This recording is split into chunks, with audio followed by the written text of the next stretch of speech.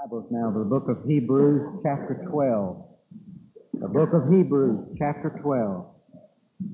I'm going to begin reading with verse 3 and read through the 17th verse.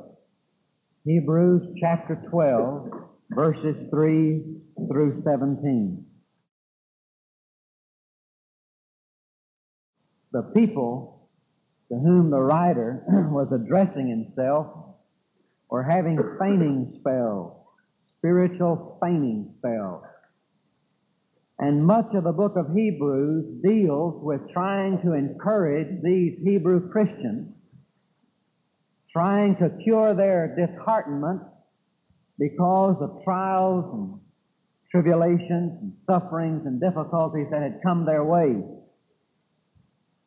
And in these passages preceding this one, he's been giving reasons why they should not be disheartened because of adversity. You remember chapter 11 is that great faith chapter. And the writer is there pointing to them as an example. These great men of faith, their faith was wrought out through suffering and trial and adversity. And then in chapter 12, he uses the example of Jesus as one who suffered. Therefore, they should not be disheartened when they suffer. But there is a third reason that they suffer, and much of their discouragement and disheartenment is a result of their forgetting a primary truth in the spiritual life. And in verse 5, I said verse 3, we want to begin reading with verse 5. In verse 5, he picks up this third reason that Christians suffer. This thing that they have forgotten, which has led to some doubt and frustration, which in turn has caused some disheartenment in their own Christian life. So let's begin reading with the 5th verse and read through verse 17. And ye have forgotten the exhortation which speaketh unto you as unto children, my son, despise not thou the chastening of the Lord, nor faint when thou art rebuked of him. For whom the Lord loveth, he chasteneth, and scourgeth every son whom he receiveth. If ye endure chastening, God dealeth with you as with sons. For what son is he whom the Father chasteneth not? But if ye be without chastisement, whereof all are partakers, then are ye bastards and not sons. Furthermore, we have had fathers of our flesh which corrected us, and we gave them reverence. Shall we not much rather be in subjection unto the Father of spirits and live? For they verily for a few days chastened us after their pleasure, or as seemed good to them. But God chastens us for our profit, that we might be partakers of His holiness. Now no chastening for the present seemeth to be joyous, but grievous. Nevertheless, afterward it yieldeth the peaceable fruit of righteousness unto them which are exercised thereby. Wherefore lift up the hands which hang down, and the feeble knees, and make straight paths for your feet, lest that which is lame be turned out of the way, but rather let it be healed. Follow peace with all men, and holiness, without which no man shall see the Lord. Looking diligently, lest any man fail of the grace of God, lest any root of bitterness springing up trouble you, and thereby many be defiled, lest there be any fornicator or profane person as Esau, who for one morsel of meat sold his birthright. For you know how that afterward, when he would have inherited the blessing, he was rejected. For he found no place of repentance, though he sought it carefully with tears. One of the greatest mysteries that faces Christians is this mystery of suffering. Why do Christians suffer?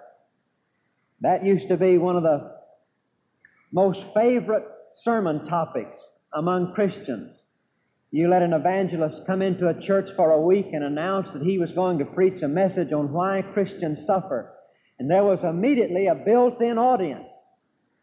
because not any of us is exempt from asking that question. Why is it that after I have given my life to Jesus Christ, and have done that not in a nominal way, but have really given to Him the obedience of my life, and as much as in me is, have acknowledged Him to be the Lord of my life and striving always to please Him, why is it then that so much trouble comes into the life of a Christian?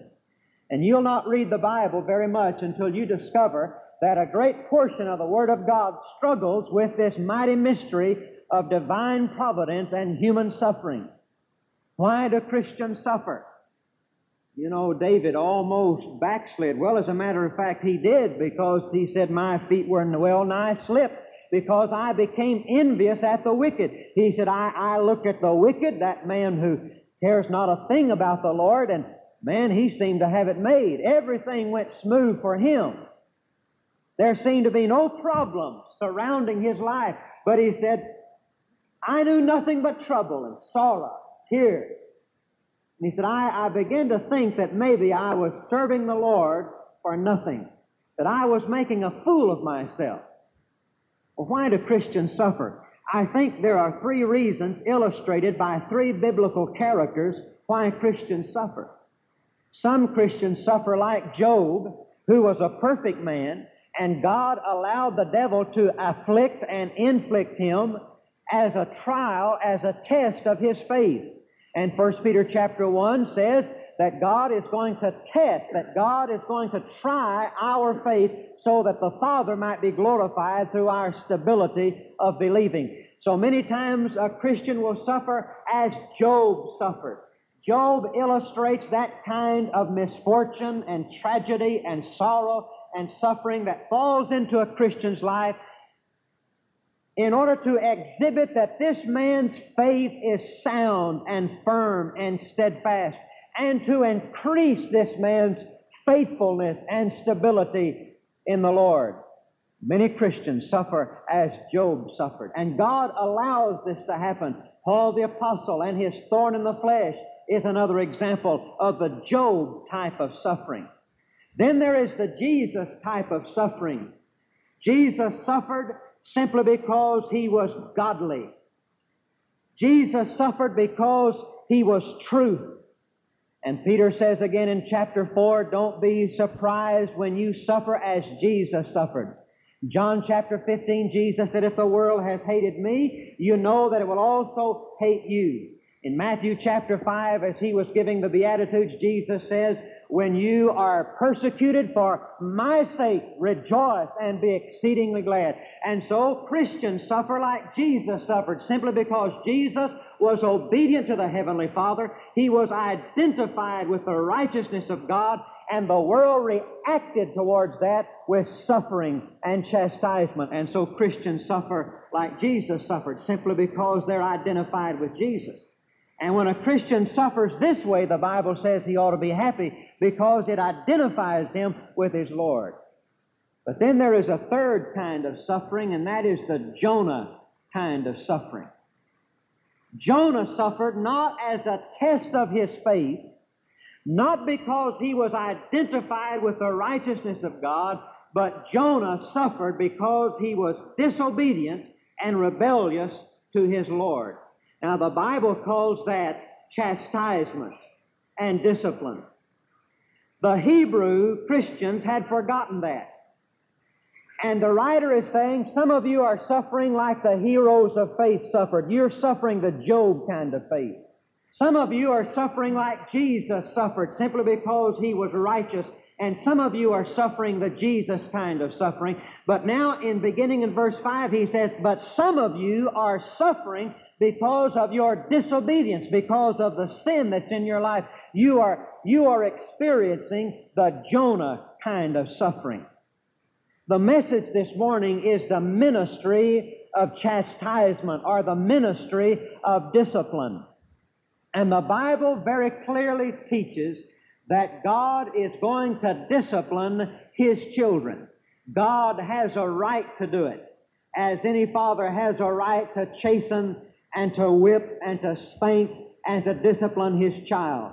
As far back as the book of Deuteronomy, God warned the people that this would be. He says in Deuteronomy chapter 8 and verse 5, "Thou shalt also consider in thine heart that as a man chasteneth his son, so the Lord thy God chasteneth thee." Again in 2 Samuel chapter 7 and verse 14, the Lord says, "I will be his father, and he shall be my son. If he commit iniquity, I will chasten him with the rod of men and with the stripes of the children of men." God says, "I'm going to be a father to you, and if you commit iniquity, I'm going to chasten you." Just as any father chastens the son that he receives, the son that he loves, so the Heavenly Father is going to chasten us. Now, not every time suffering comes is it an indication that I have sinned. It's not always chastisement. This is why, dear Christian, it is important for you to always live right with God so that when adversity comes and difficulty comes, you will be able to know whether or not this is simply God trying your faith, or is it God punishing you, chastening you, disciplining you because of sin in your life.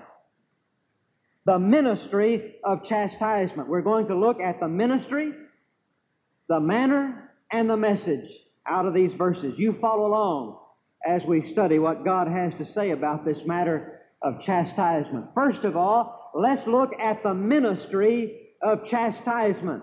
God not only has a right to chasten us, but He has a reason. God never does anything without a purpose. Notice in verse 10, He's using a contrast between our earthly fathers and our heavenly Father.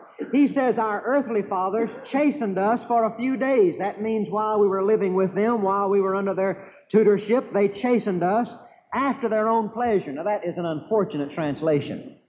That doesn't mean that the dad got a kick out of doing it. And I say this because I have a feeling some young people are sitting there saying, "I knew it all along.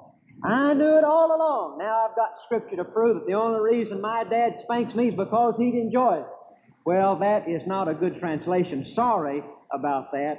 But what that means is they chastened us as seemed right or as seemed good to them. And the writer is saying, now they were not always correct in doing it. And any parent knows that there are times when he chastens the child, and he chastens them for a wrong reason, more because he's angry than because they've disobeyed, and that's a sin. And sometimes they're punished wrongly. I could write a list of times I got spanked for something I didn't do. But I could also make a longer list for the times when I did something I didn't get caught and didn't get spanked for. So I really have no right to complain about those times that my father and mother misjudged me and misinterpreted the circumstances and perhaps punished me wrongly. It didn't happen very often. But I have no right to complain about that because actually they were just kind of catching up for all the things I did they didn't know about. This is what the writer is saying. An earthly father, an earthly mother is human. They will err. They punish us, they chasten us as seems good to them. And once in a while, they make a mistake. But he says God never does. The Heavenly Father knows all things.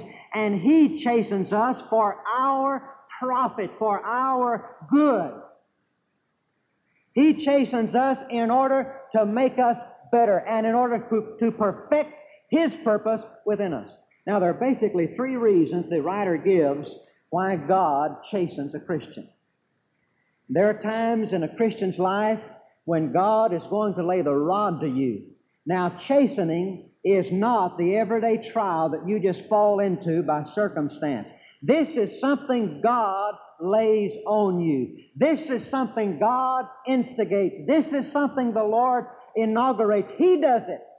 He takes up the whip, He takes up the rod, and He chastens His children. Three reasons. First of all, to prove our sonship. What is the ministry of chastisement? It proves our sonship.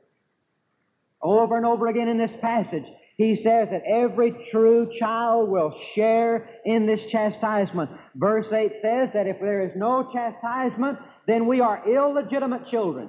Now, back in the New Testament days, if a man had an illegitimate child, he never gave that child any love. He never gave that child any nurture. He never gave that child any care. He felt no responsibility towards that child. He completely ignored and neglected it. You know, the book of Proverbs says that if a man spares the rod and doesn't chasten and discipline his child, the Bible says he hates that boy. He hates that child. And sometimes I've heard parents brag about the fact they never discipline their children. The Word of God says you don't love them. You know what you love? You love yourself. You love taking the easy way. The difficult way is to take the responsibility and to discipline and to become unpopular with them and to incur their anger and their misunderstanding, but you must do it because you love them and you want them to grow in the way that God wants them to grow. And the parent that does not chasten his child treats his child as an illegitimate child whom he neither loves nor feels any responsibility towards. God says, "You're my son, and if you be without chastisement, then you are not my son." Now, I think you need to stop just a moment. You say, "Preacher, I've been listening to you preach for nigh on 6 years. And you've preached this, and you have taught this. You've said we're supposed to live certain ways and be certain kind of people." He said, "I want you to know that I live any way I want to. I do as I please. I come to church once in a while if it pleases me. I live my own life. I do my own thing. I'm my own boss, and I want you to know God has never chastened me." Then, friend, you classify yourself according to verse 8. You're not a child of God. If a child of God can persistently rebel against the will of God, the way of God, if that professing church member can persistently rebel against God and suffer no chastisement, it is an evidence he is not a child of God. He's never been saved. He's an illegitimate child, spiritually speaking. I may walk out in the front yard and there are two boys standing out on the street corner, both of them cursing. One of them is my son, the other is the neighbor's boy. Now, I'll go out there and I'll punish my son. I won't fool with the neighbor's boy. He's not mine. I may go out in the backyard and there are two children and they're telling lies. Both of them telling lies. One of them is my child, the other is the neighbor's child. I'll leave the neighbor's child alone. I have no responsibility for that child. I have no right to chasten that child. I will only chasten my child. And the explanation why some people can live a godless life, a careless life, and never have any kind of chastening, never have any kind of adversity, everything runs right for them, the explanation is God never chastens anybody but His own children. And the chastening is a proof of our sonship. And it ought to be a warning because, dear Christians, you are not going to be able to persistently rebel against the known will of God in your life without suffering the chastening rod of God. Some of you have already felt that. Some of you are going to feel it. If you're a child of God, you're going to be scourged. You're going to be chastened when you willfully, knowingly, deliberately persist in your rebellion against God. It is proof of our sonship. Secondly, it purges us from our sins. Look at verse 10. "For they verily for a few days chastened us after their own pleasure, but He for our profit, that we might be partakers of His holiness. Now no chastening for the present seems to be joyous," and that's the understatement if I ever heard one, "but grievous." Now notice, "nevertheless, afterward it yieldeth the peaceable fruit of righteousness unto them which are exercised thereby." Why does God chasten us?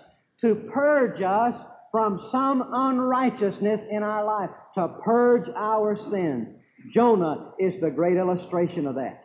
If God had not laid the rod of chastisement against the back of Jonah, Jonah would never have repented. He would never have become obedient. He would never have preached to Nineveh. Nineveh would never have repented. The whole city would have been lost forever. And God had to chasten Jonah in order to purge out that sin of rebellion.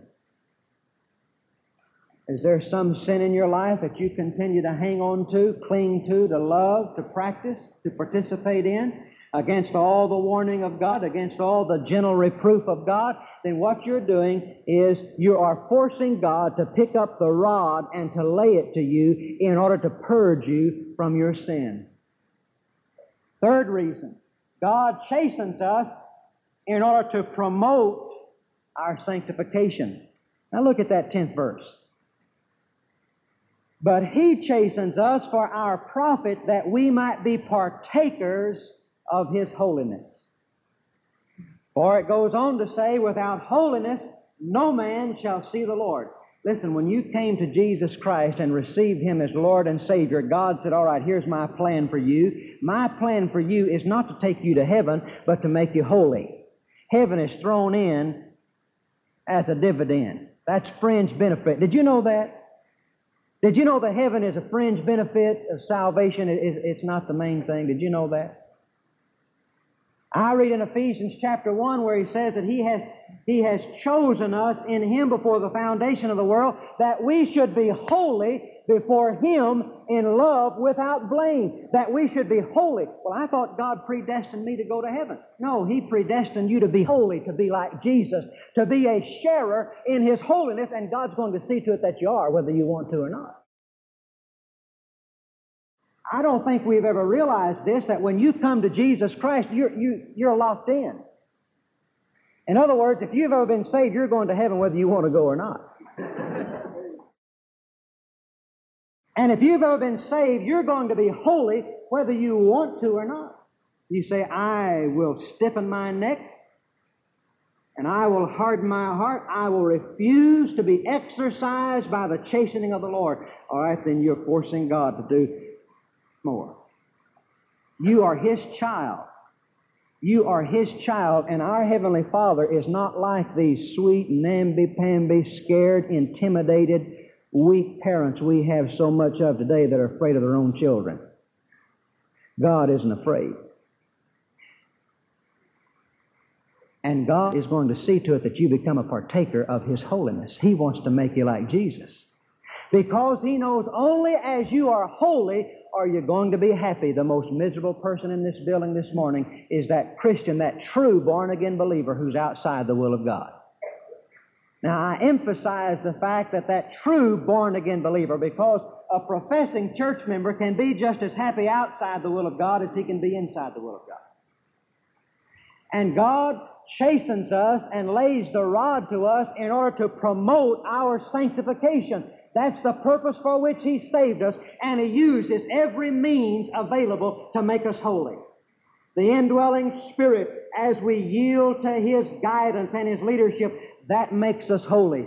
But many times we will not yield to that gentle pressure, that friendly persuasion of the Holy Spirit who indwells us. And so God must take up the rod. He says, I want you to be a partaker of my holiness. I'm not going to allow you to dishonor my name. You belong to me. You're my son. I'm your father. I love you. And I'm going to chasten you in order to promote your sanctification.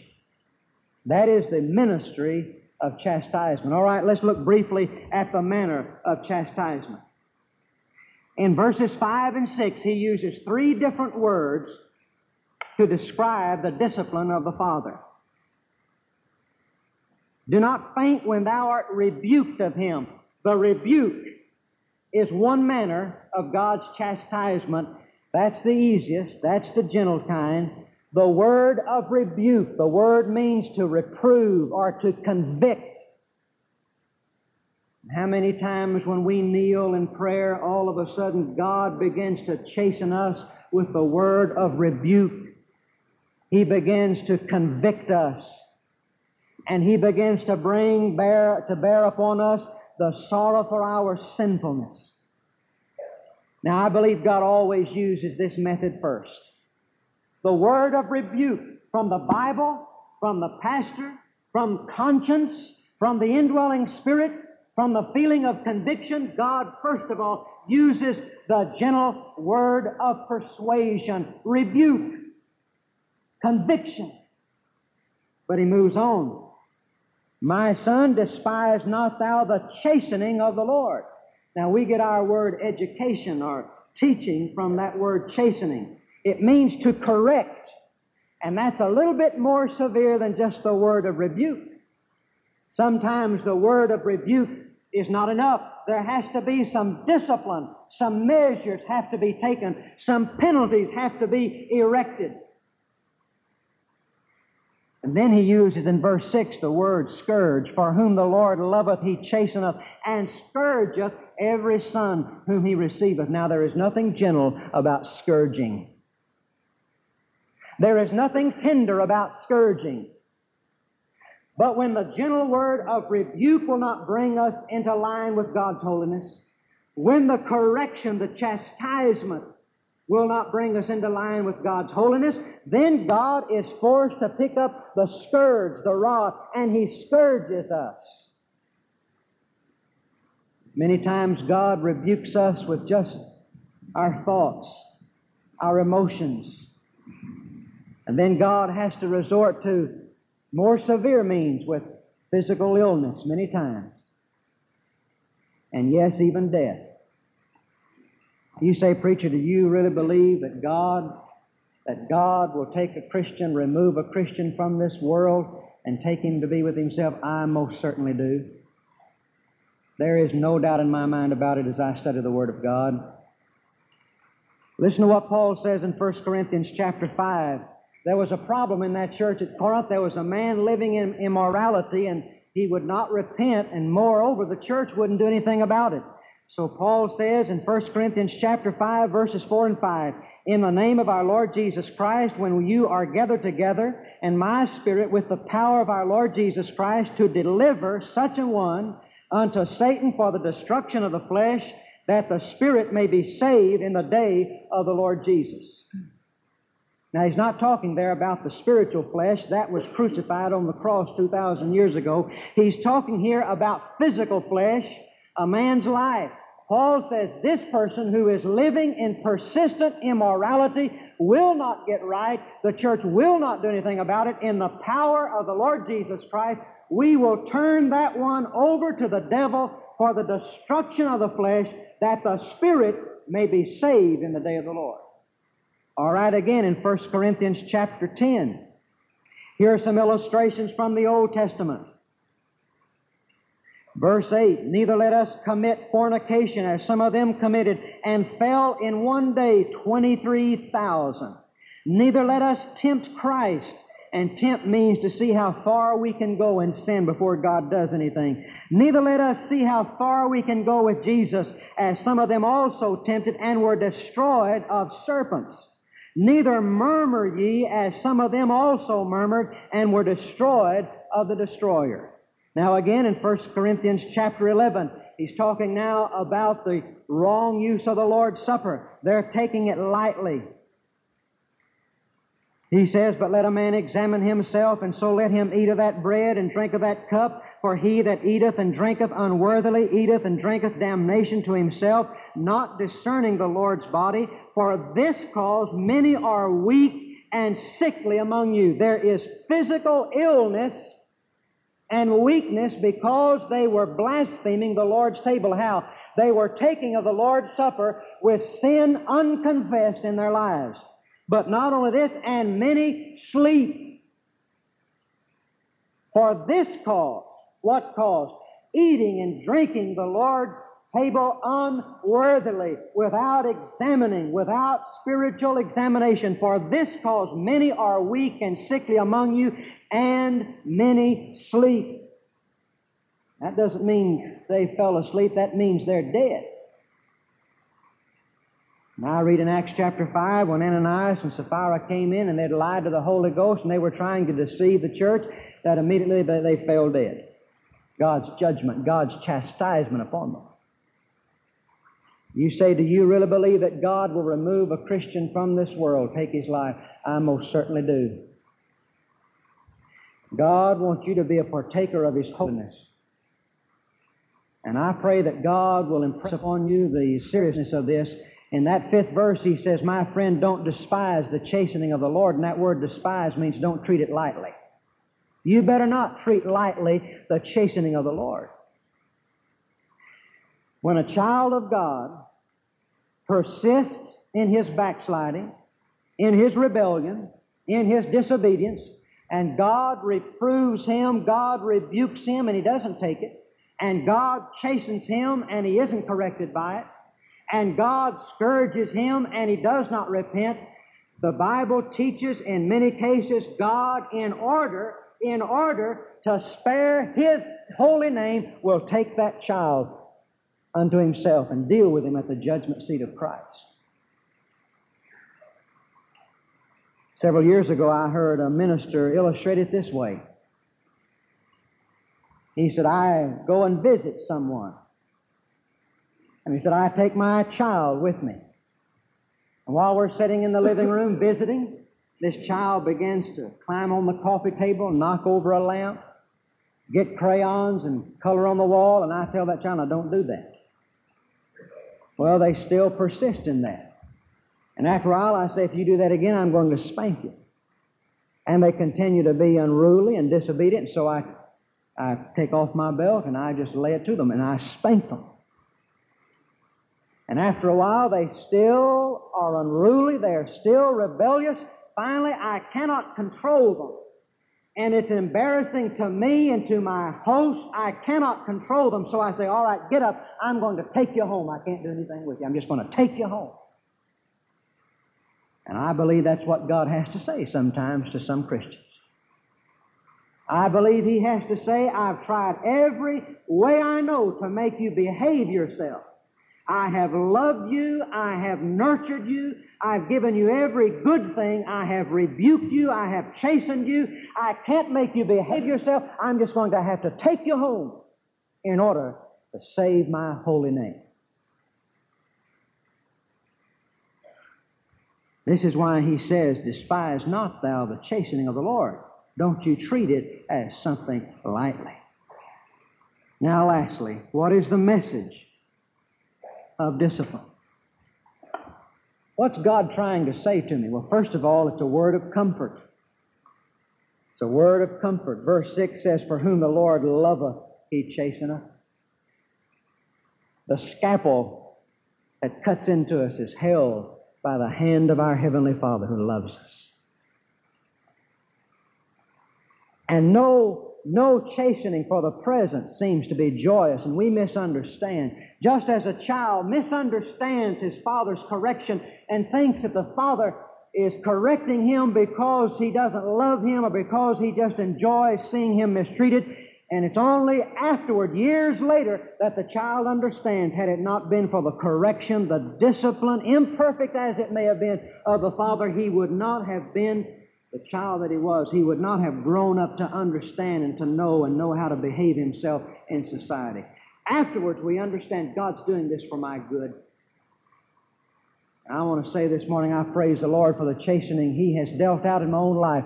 If God had not laid the rod to me and chastened me, I wouldn't be here this morning. I thank God that He loves me. He knows what's best for me. And the message of chastisement is a word of comfort. It is a father. You notice it always says father. The image of a father-son relationship moves all the way through this passage. Not some unknowable, unreachable, uncaring, unfeeling fate or God. It's a father who loves his son. But there's also a warning against carelessness. A warning against carelessness. Notice the 12th verse. Wherefore lift up the hands which hang down, and the feeble knees, and make straight paths for your feet. Verse 16. Lest there be any fornicator or profane person as Esau, who for one morsel of meat sold his birthright. For you know how that afterward, when he would have inherited the blessing, he was rejected, for he found no place of repentance, though he sought it carefully with tears. The message of chastisement is a warning against carelessness, against careless living. Against careless living. Because the Father loves us, and He chastens every son He receiveth, and He scourges us. There is a ministry of chastisement. And God, at many times, must use the chastening rod to my own personal life. I do not believe that God will chasten you for something I have done. I do not believe that God will hurt you for something I have done. When God chastens, He chastens me personally. Now, in order to teach me, in order to make my faith stronger, in order to have the Job kind of suffering, He might allow something to happen to a loved one in order to teach me and strengthen me. But when there's iniquity in my heart and sin in my heart and rebellion in my heart, God chastens me, not someone I love. He chastens me. He breaks my heart. He puts the rod to me because of my iniquity. And many of you here this morning could stand up and give testimony of God's chastisement. And many of you this morning are going to, in later years, be able to stand up and say, God chastened me. God had to do it. I forced God to do it by my rebellion. And so this is the message that I want to leave with you this morning. A word of comfort and a warning against carelessness. Dear Christian, teenager, adult, don't force God. Don't force God to chasten and discourage. Take the gentle word of rebuke and conviction. The Ron Dunn Podcast is available only for personal edification, not to be duplicated, uploaded to the web, or resold without prior written consent. It is managed and operated by Sherwood Baptist Church. If you would like to listen to additional Ron Dunn messages, visit sherwoodbaptist.net/bookstore and search Ron Dunn. For more Ron Dunn materials, including sermon outlines, devotions, and scanned pages from a study Bible, please visit rondunn.com.